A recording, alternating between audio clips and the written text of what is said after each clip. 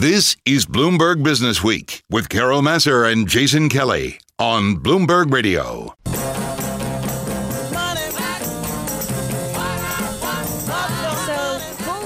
They actually made a fair amount of money this week. So let's talk about the market outlook. Quincy Krosby is back with us. She's Chief Market Strategist at Prudential Financial, based in Newark, New Jersey, in our Bloomberg Interactive Broker studio. Nice to have you back with us. Thanks very much for having me here. So, we've been kind of talking about a week where there were so many uncertainties and kind of craziness, whether it was the Iowa caucuses, whether it's continued concern about the virus, just watching Tesla go up, they go down, and yet investors continue to push the market higher. How do you explain that? Explain interest rates are low, and we always talk about liquidity in the market. Right. Liquidity is strong.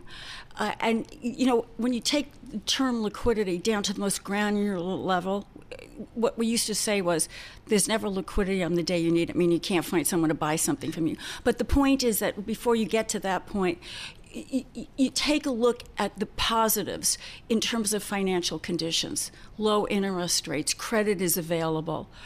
All of those, and you have a consumer that has jobs, as we saw today. Right. The economic data releases have been surprising to the upside for the most part. Again today.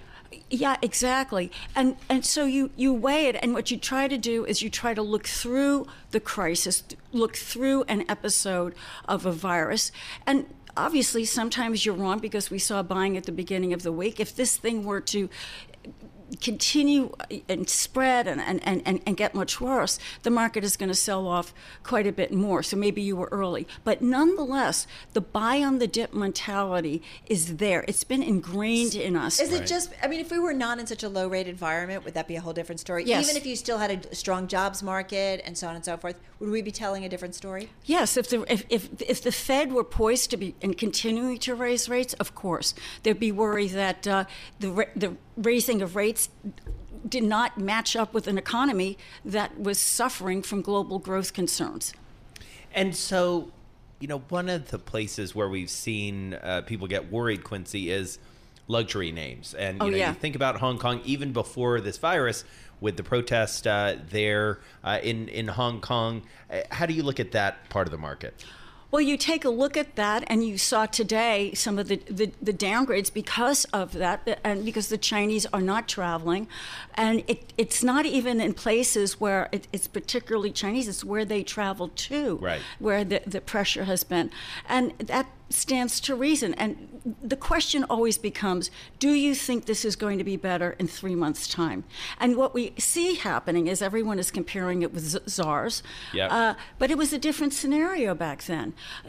China wasn't as much a important part of the global economy. By the way, it was about 4.58%, right, versus today where it's over 19% of the global economy.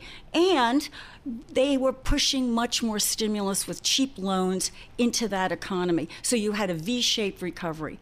How do we know we're going to have a V-shaped recovery now? That said, China is pushing stimulus in already. And one of the catalysts to get this market moving this week was we saw liquidity coming right into the Chinese market. They are going to continue that right until they have, the green shoots that we saw come back.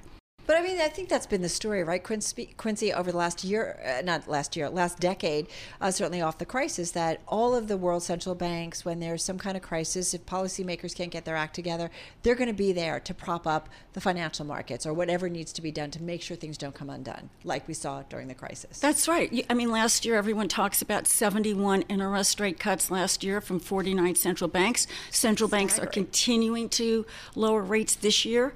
And if the slowdown continues, you're going to see more rate cuts. The chairman is going to testify this week. The report came out. It talks about the global slowdown, right, the catalyst. They're going to ask him, what are you going to do? And concerns. We were talking about this an hour ago.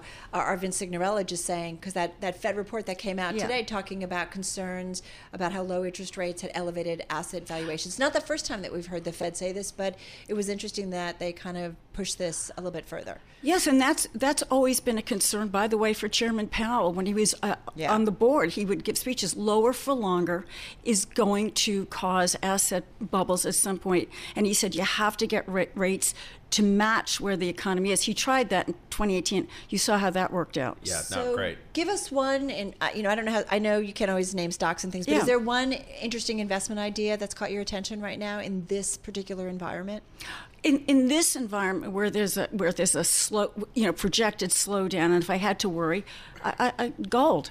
Gold is the. We've talked about gold is like a lot of people have moved into gold big time. They've moved into gold when they move into treasuries, and then what typically happens is if this were to continue and there are more concerns, utilities get the bid. Utilities are overbought, but nonetheless you will put money because the 10-year yield comes down. It's the consummate bond surrogate along with REITs.